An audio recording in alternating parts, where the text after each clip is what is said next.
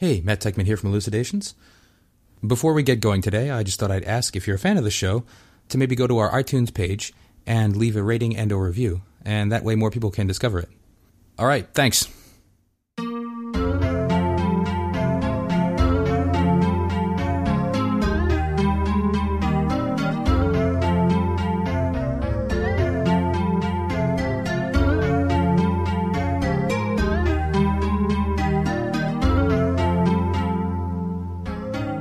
Hello and welcome to Elucidations, a philosophy podcast recorded at the University of Chicago.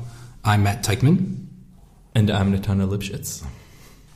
With us today is Bob Simpson, lecturer in philosophy at Monash University and visiting assistant professor of law at the University of Chicago.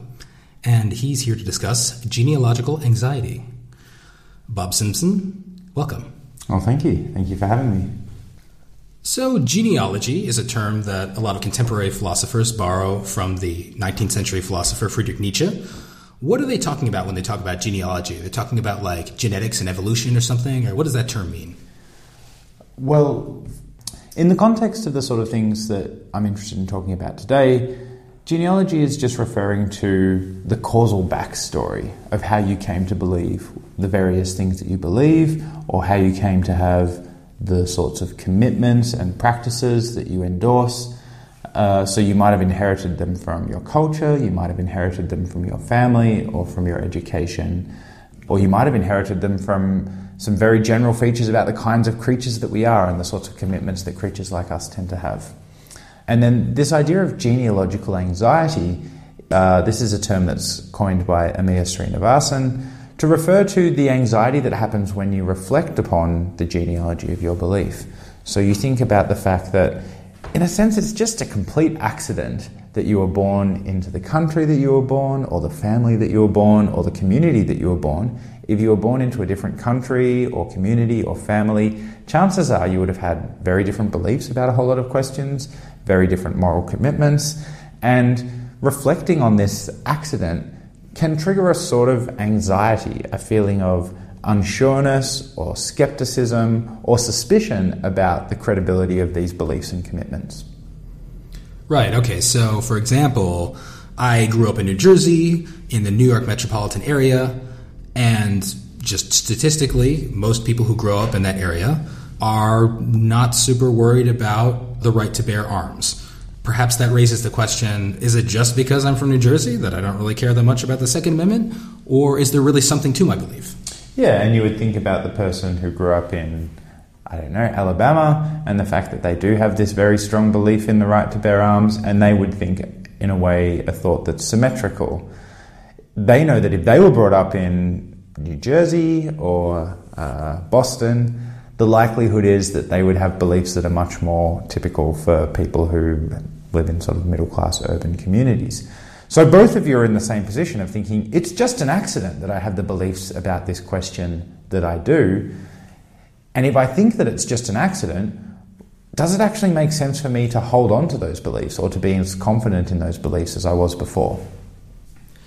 Yeah, so I think just if we think about the term brainwashing or indoctrinated, they tend to have this negative connotation, and which seems to suggest that when we are just caused to believe in a brainwashy way or indoctrinating way, then we believe it not for a good reason, so maybe we should not believe it. That's how we seem to use it in our day-to-day conversations. In Nietzsche himself, the idea of genealogy came as a critical idea. The thought was that if he can show us the history of some of our most deeply held beliefs, we will come to see that they don't track anything real about reality. And this is still used to this days. I mean, if you think about, for example, feminist critiques of gender roles, often what they show us is how the ways we think about masculinity and femininity, for example, they want us to reconsider our conception of gender roles by noticing that they are historically given to us. So, in a sense, they want to show us the genealogy of those gender roles. Yeah, so I think that's right. I think the way that Nietzsche thought about genealogy is something that is supposed to undermine or loosen the grip that our beliefs have upon us, is the way that most of us naively think about genealogical questions today. We say to each other things like, you only believe in gun rights because you were raised in Alabama, or you only believe that Jesus is the Son of God because you went to Sunday school. Or if we're feminist, we say, you only believe in the naturalness of these forms of sexual relations, with men being the ones who go out into the public space and work, and women being the ones who stay at home and care about children. You only believe all that because you were raised in a society that buys into certain kinds of patriarchal forms of social organisation. And in each case, the force of the challenge is to try and unsettle us and make us doubt the credibility of what we believe by seeing, as we were saying before, that it is in a certain sense just an accident that we believe that. And so in a sense, I mean, we encounter cultural relativism in classrooms. I think all of us teach philosophy, and we hear many students pronounce culturally relativistic views, or the view that every ethical system is culturally relative. And I think that view itself can be explained by the thought that if we are caused or indoctrinated or even brainwashed to believe what we believe, then different people who are situated in different social contexts will believe different things. So, yeah, I think that's right. I think that the attraction towards some sort of relativistic viewpoint that's common amongst most of the students that I teach in my philosophy classes definitely owes something to this kind of genealogical anxiety that we're talking about. Once students have grappled a little bit with this thought that it's an accident that I believe what I believe, and it's an accident that you believe what you believe, they start to have some more flimsy attachment to their beliefs. There's a sense in which they still believe it, and they might still live their lives in accordance with that belief, but when any pressure is placed on them to assert the objectivity of what it is that they're committed to, the inclination is to say, well, all of us are entitled to believe whatever we want. No particular belief system should be rationally or morally privileged over the other. So the force of genealogical anxiety that Nietzsche attributed to it as something that should unsettle us in our commitments to what we believe is, as I said before, is a common way of thinking about what the significance of these considerations ultimately amounts to. So this leads really to global skepticism, because it's very tempting at this point to despair of the very possibility of going outside of the context that determined all of what I believe in and really examine things as they are. And I think what we get from our skeptic students often is this kind of skepticism.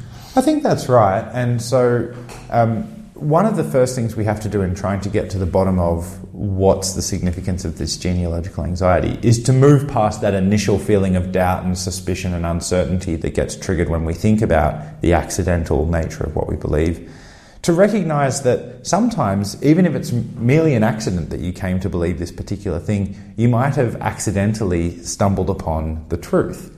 So here's an example that illustrates this. Suppose that you're a great lover of spaghetti, and you're lying in bed at night at 11 o'clock and you think, gosh, I could really go for some spaghetti right now. So even though it's really late at night, you get dressed and you go out onto the street and you go down to the store. You don't even know if the store's open. You're just so desperate that you're willing to take a punt. And you get down there and you find that the store closes at midnight, so you're in luck. You can still get some spaghetti. But prior to this, you had no idea what time the store was closing.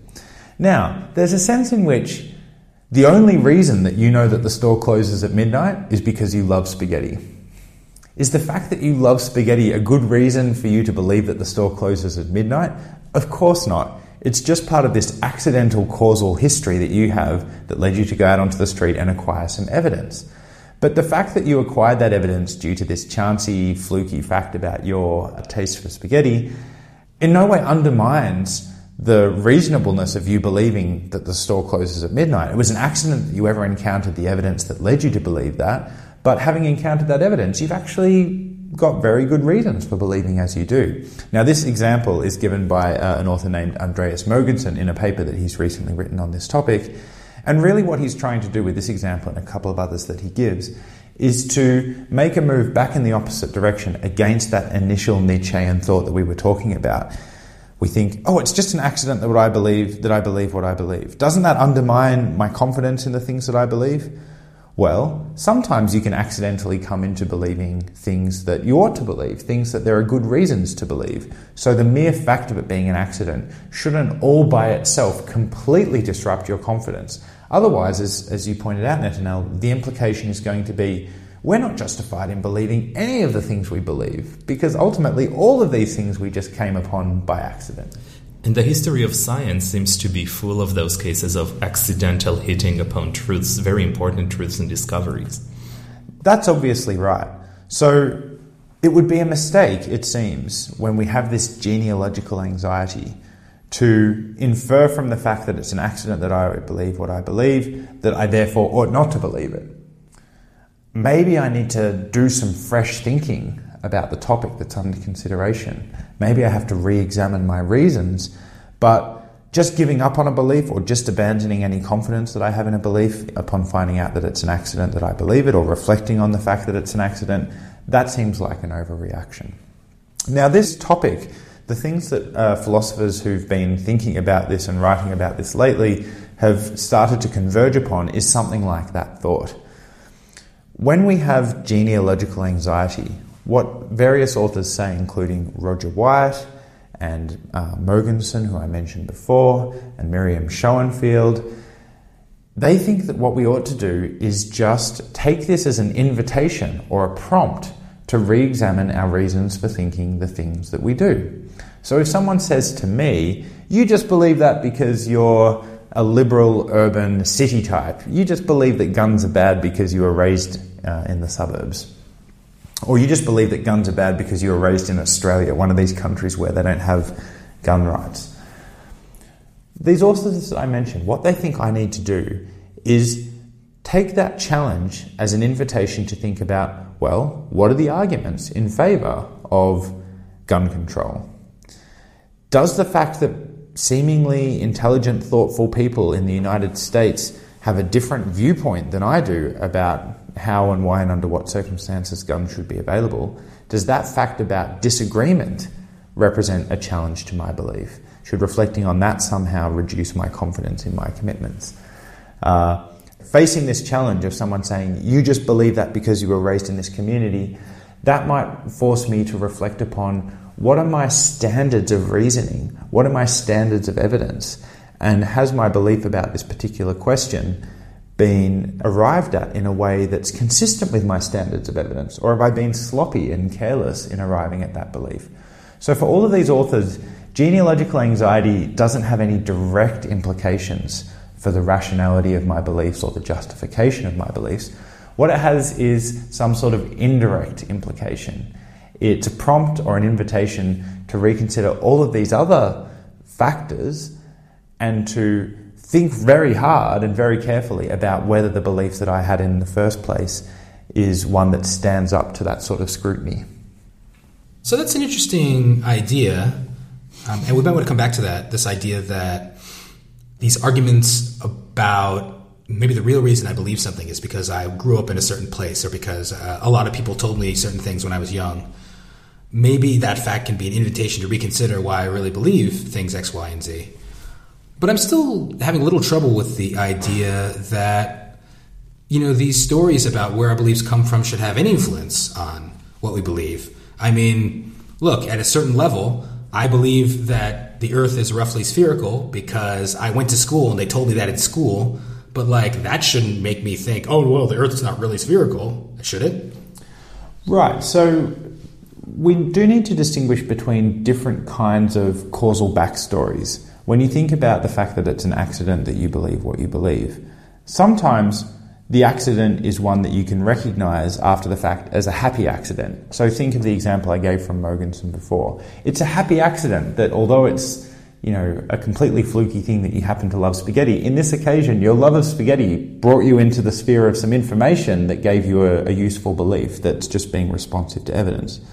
Some of us had the good fortune to be raised in societies and at an historical moment where our education about matters like geology and biology and chemistry and physics was informed by a really well-functioning system of information acquisition and synthesis and digestion and dissemination. So we can acquire lots of true beliefs about how the world works and how physical systems work just by having the good fortune of going to a particular school.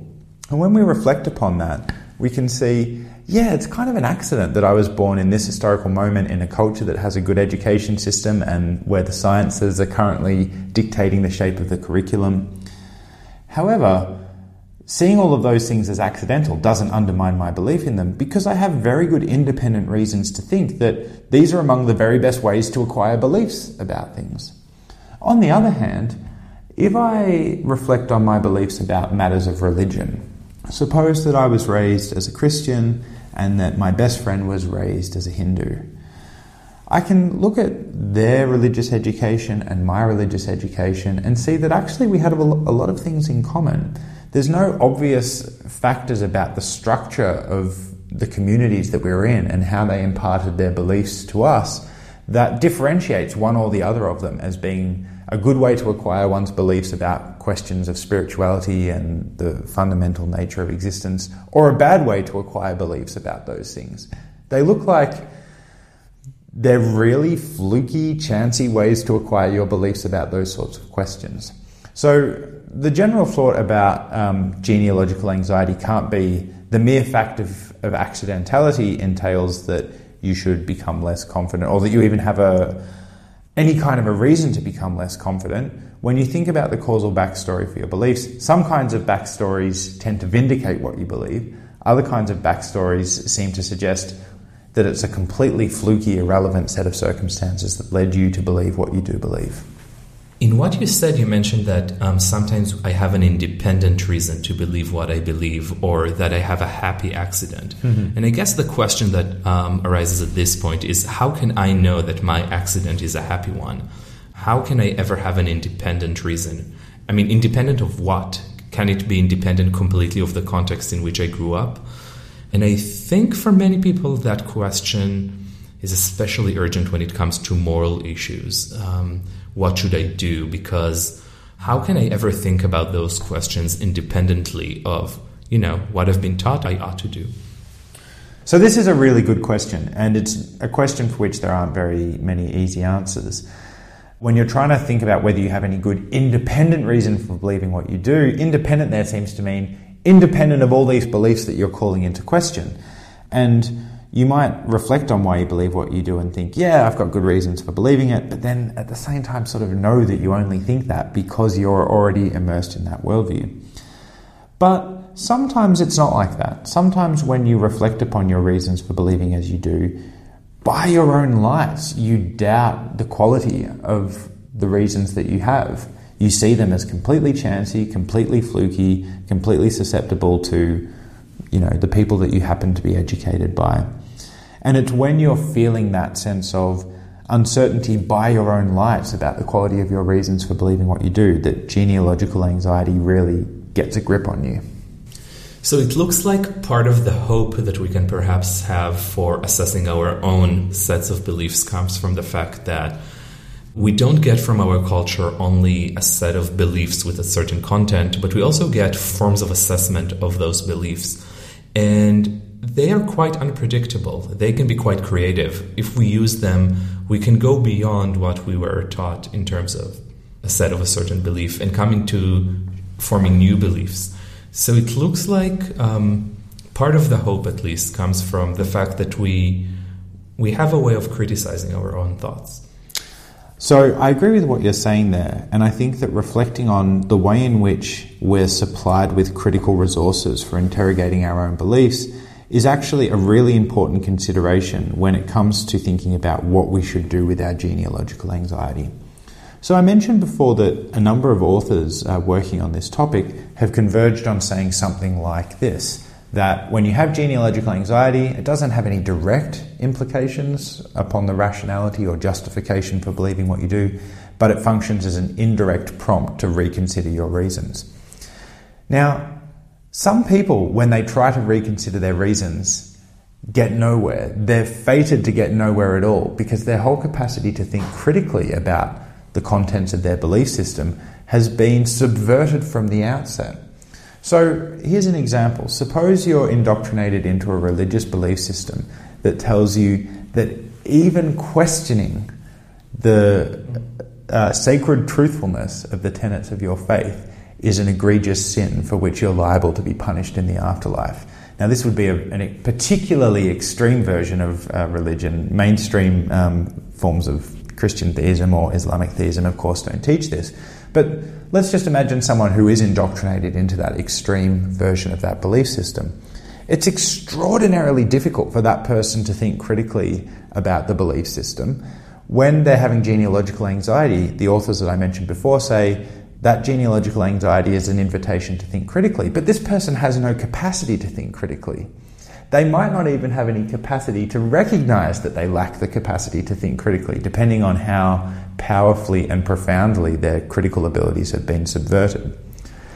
Contrast that person with a person who has similarly been educated into a belief system, but where their education has consistently been supplying them with critical resources that enable them to question what they believe, to doubt what they believe, to think seriously about evidence or arguments that count against the things that they believe.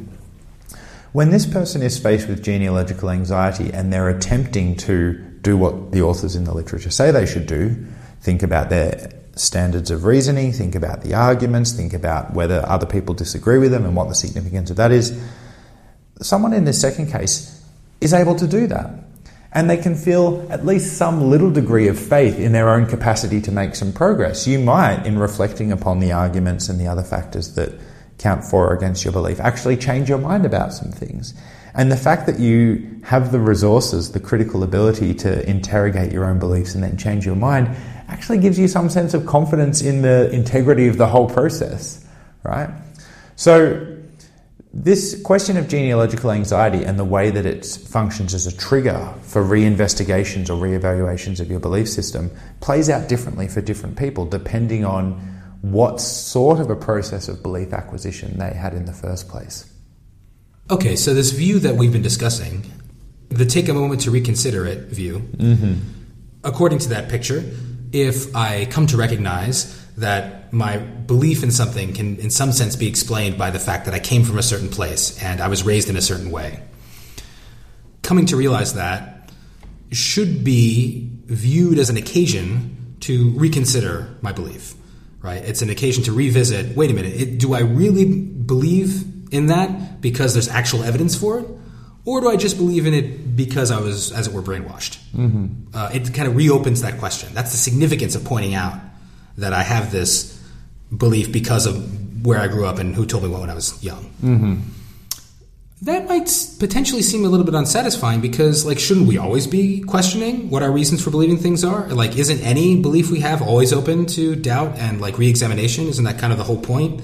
Yeah, so I think that's exactly right. And what you're doing there, I think, is challenging the interpretation of this issue that's emerging in the literature with these people saying that thinking about genealogical anxiety is just an indirect pointer towards thinking about generic aims that you should have in trying to be a conscientious and careful reasoner or believer. If that's all that follows from genealogical anxiety, then genealogical anxiety is not very interesting. It's kind of just redundant because, as you rightly point out, this should be part of our aims as a believer or a conscientious thinker at all times. So what I and someone I'm working with on these questions, Josh DiPaolo, are wanting to suggest is that there is something more going on in genealogical anxiety, and particularly in these kinds of challenges that we've talked about where you say to someone, you only believe in gun rights because you were born in Alabama, or you only believe in Jesus because you were raised in a Christian household. And we think that the more interesting thing that's going on in these challenges is specifically to do with these ideas of brainwashing or indoctrination that we've been talking about. So when you examine the causal backstory for your beliefs, you don't merely think about the fact that you happen to be born in a particular community or that you happen to go to school in a particular place. You also think about the specific things that happened in that community or in that place, the specific educational practices that were used to impart beliefs into yourself and others. So to draw a few rough and ready distinctions, we all know that repetition is part of education. When you're learning your times tables or if you're learning the periodic table of elements, part of how you memorize these things is by just having certain facts or numbers repeated over and over until you can just rote memorize them. But sometimes people are subjected to educational methods that involve needless repetition, where particular ideas are drilled into them day in, day out, far beyond the point where it's necessary for their memory. Right? So certain forms of religious and political indoctrination work this way. Ideas are repeated ad nauseum until they just become almost axiomatic thoughts that everyone knows to recite as a matter of course. So there's one thing. You might reflect upon how you were educated and think, gosh, there was a lot of needless, gratuitous repetition, far more repetition than was necessary for me and other people I went to school with to remember the claims that were being advanced. Another kind of salient contrast would be the contrast between educational methods that involved humiliating or shaming people who said the wrong thing, as opposed to encouraging people who offered opinions or questions or criticisms that deviated from what the teacher was trying to impart. So when you reflect upon your education, if you think, gosh, anytime people ask critical questions, they were really berated. They were hung out to dry. Compare that with another person who's, when they reflect on their education, thinks, we were told to believe these things, but when people questioned what we were being taught, they weren't berated or hung out to dry. They were encouraged and they were given answers and they were persuaded rather than bullied. There's all these specific educational practices that we think really make a huge difference when you're figuring out what ought I to do with my genealogical anxiety. Should this somehow move me to change my beliefs about things, or is this just a generic invitation to think again about why I believe what I believe?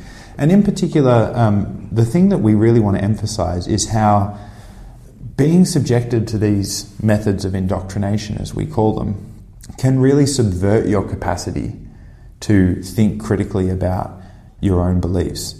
So we think that all of these considerations about indoctrination really matter when you're trying to think critically about your own beliefs.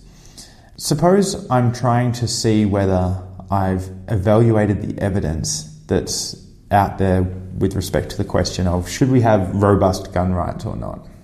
So I'm looking at all the arguments that the NRA publishes. I'm looking at all the arguments that the liberals and progressives who are opposed to the NRA are publishing. And I'm just trying to judge, are these arguments sound? Do they appeal to true premises? Do they make valid inferences? If, when I reflect on my own education, I think, the way I got to having my beliefs about this question was one that involved a whole lot of gratuitous repetition, a whole lot of bullying and mental cajoling and psychological manipulation, then I should be really doubtful about my capacity to evaluate those arguments well, because I know that my whole ability to think about this question has kind of been messed with right at the foundations. Now, what should I believe about the substantive question in response to that? It's really hard to say. I shouldn't trust my own judgment because I know that my own judgment has been, as I said, subverted or messed with. But what I certainly shouldn't do in that situation, so it seems to me, is just carry on thinking, I re-examined the arguments and the arguments tend to confirm what I thought all along. I should be much less credulous about the outputs of my own reflective judgments if I think that my whole capacity to reflect and to make judgments has been subverted via these processes of indoctrination. So I think a lot of this perhaps turns on what the explanation for clusters of beliefs is. Like, what's the real reason that beliefs cluster in certain, for example, geographic regions or among certain demographics? And I wonder, maybe this is just a question we have to put to sociology or something, but is the main reason that certain political beliefs cluster in certain geographical regions primarily because of indoctrination? Or is it just more like, look, there are just default preferences and, we're less likely to question the default, but there's no, indoctrination happening? I just sort of wonder, does this account of what's potentially interesting about genealogical arguments turn on any particular story about what the source of these clusterings of beliefs is. So I don't think that it does depend on any particular sociological account of why it is that in our world beliefs tend to cluster. There could be a bunch of different explanations or a whole lot of different complementary analyses as to why beliefs cluster in the way that they do. The question is about what any given individual should think if and when they recognise that their own beliefs have these practices of indoctrination there in the background. So suppose the sociologists tell us, look, the main reason why beliefs cluster in the way that they do is just because people trust their parents. That's a deeply ingrained psychological process, and trusting one's parents in and of itself is not a particularly bad thing. It's probably, all things considered, a good way to find out about how the world is, even though it can sometimes lead you astray. Even if that's what the sociologists tell us about why it is that beliefs cluster, the person who, when they reflect on their own education and they sort of excavate their memory and they talk to people who they went to school with or who they went to church with or whatever, if they come to think, gosh, there were all these techniques being used that were making it really, really hard for me to change my mind about things, to think critically about things, to take seriously evidence that went against the dominant narrative that I was inculcated into. The person who comes to think all of those things about their own educational experience doesn't really get any comfort from the sociologist's explanation as to why beliefs cluster in general, because that explanation could be true for the general run of cases, but in one's own case, one can't help but suspect that that wasn't the only thing that was at work. That maybe I acquired my beliefs in part because that's what my parents told me, and we're all somewhat disposed to believe what our parents tell us. But it became very, very difficult for me to ever believe anything different once all of these educational methods were used on me that subverted my capacity for critical reflection. So ultimately, this claim about how we ought to respond to genealogical anxiety and what its general significance might be, we are hoping, myself and De Paolo, who I'm working on these things with, we're minded to think that it's not committed to any general account as to why beliefs cluster in the way that they do. This question might follow up on Matt's question. It looks like your view is focused on pernicious educational system and pernicious cultural practices. And that's very helpful. But it seems like some of the genealogical arguments that bother philosophers the most don't go to culture at all, but go to evolutionary forces. Right. And when it comes to evolutionary forces, and for example, the way evolution shaped our moral beliefs, it seems strange to say that evolution interferes with the way I reason, or that evolution brainwashed me in any way. What is your attitude towards those kind of genealogical anxieties? Yeah, so the view that we're taking on this question about indoctrination doesn't have any direct implications for the case that you're gesturing towards, where we might doubt the credibility of our moral judgments because we think, for instance, we only have the patterns of concern and altruism for others that we do because of some sort of evolutionary advantage that was conferred on our species by having those practices. So some people, as you know, think that the upshot of that is that we should doubt all of our moral judgments. Other people think that there is a way to rehabilitate confidence in our moral judgments. Ultimately, I think whatever your answer to that question is, these concerns about indoctrination are going to be triggered one way or the other. If you think that the evolutionary origins of our moral beliefs discredit them, then you won't be surprised if you also think that the contingent social origins of our beliefs about religion or politics discredit those beliefs. But suppose you think that the evolutionary origins of our moral judgments don't discredit those moral judgments. It's perfectly consistent with that to think that being the subject of indoctrination in a religious community or in a political community does discredit the beliefs that are a product of that indoctrination. Simply because evolution is, as people sometimes say, a kind of aimless or blind process, whereas indoctrination is not aimless. It's strategic, it's tactical, it has a very clearly designed purpose, and its practitioners are behaving in the service of that purpose. And it's that kind of pernicious purposiveness of indoctrination that makes it such a source of anxiety and that gives us a reason to become doubtful about the beliefs that are a product of that. And none of that stuff is involved in the sort of more generic evolutionary case. Bob Simpson, this was an incredibly stimulating interview, and I'm pretty sure I believe that not just because I was indoctrinated too. Thank you. Well, thanks, Matt. Thanks, FML. If you have any questions about today's episode, give us a holler on Twitter at @ElucidationsPod. And as always, you can post a comment to our blog at Lucian, that's Lucian, lucian.uchicago.edu/blogs/elucidations. On the blog, you can also explore our full back catalog of previous episodes. Thanks again for listening.